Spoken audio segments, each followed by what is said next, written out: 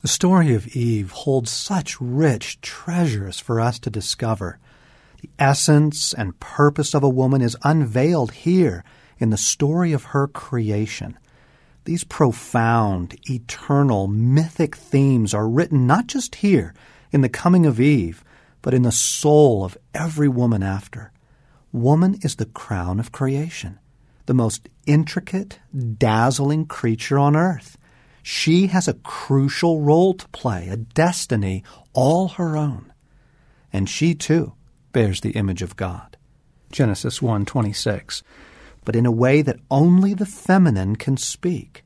What can we learn from her? God wanted to reveal something about himself, so he gave us Eve. When you are with a woman, ask yourself, what is she telling me about God? It will open up wonders for you. First, you'll discover that God is relational to his core and that he has a heart for romance. Second, that he longs to share adventures with us, adventures you cannot accomplish without him. And finally, that God has a beauty to unveil, a beauty that is captivating and powerfully redemptive.